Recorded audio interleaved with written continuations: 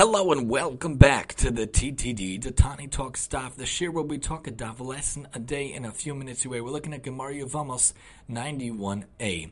The Gemara says, in the aspect of a little bit of a gadata over here, a little bit of a story, Rav Sheshes said, I say that Rav stated this teaching while he was drifting off to sleep. For otherwise, the notes point out, he would never have said it. Rav Sheshes was so esteemed Rav that he felt certain that Rav would never have erred in this manner. Rav Sheshes felt Rav was on such a level that he would never think that he would have said it. He therefore assumed that the only way Rav could have made a comment like so, which he didn't feel was correct, was while he was drifting off to sleep. How often in our lives are we drifting off to sleep? How often in our lives are we wasting away our days? We talked about in the past two lessons, don't sit by while someone needs your help. Don't waste away your life. Don't do nothing at all. But sometimes, even if we're doing stuff, we're going through it rote. We're going through it, just going through the motions, putting on the tefillin, but not feeling it, God forbid. Putting on the tzitzis, not feeling it, God forbid. Putting on the yarmulke, not feeling it, God forbid. What can we do to wake up?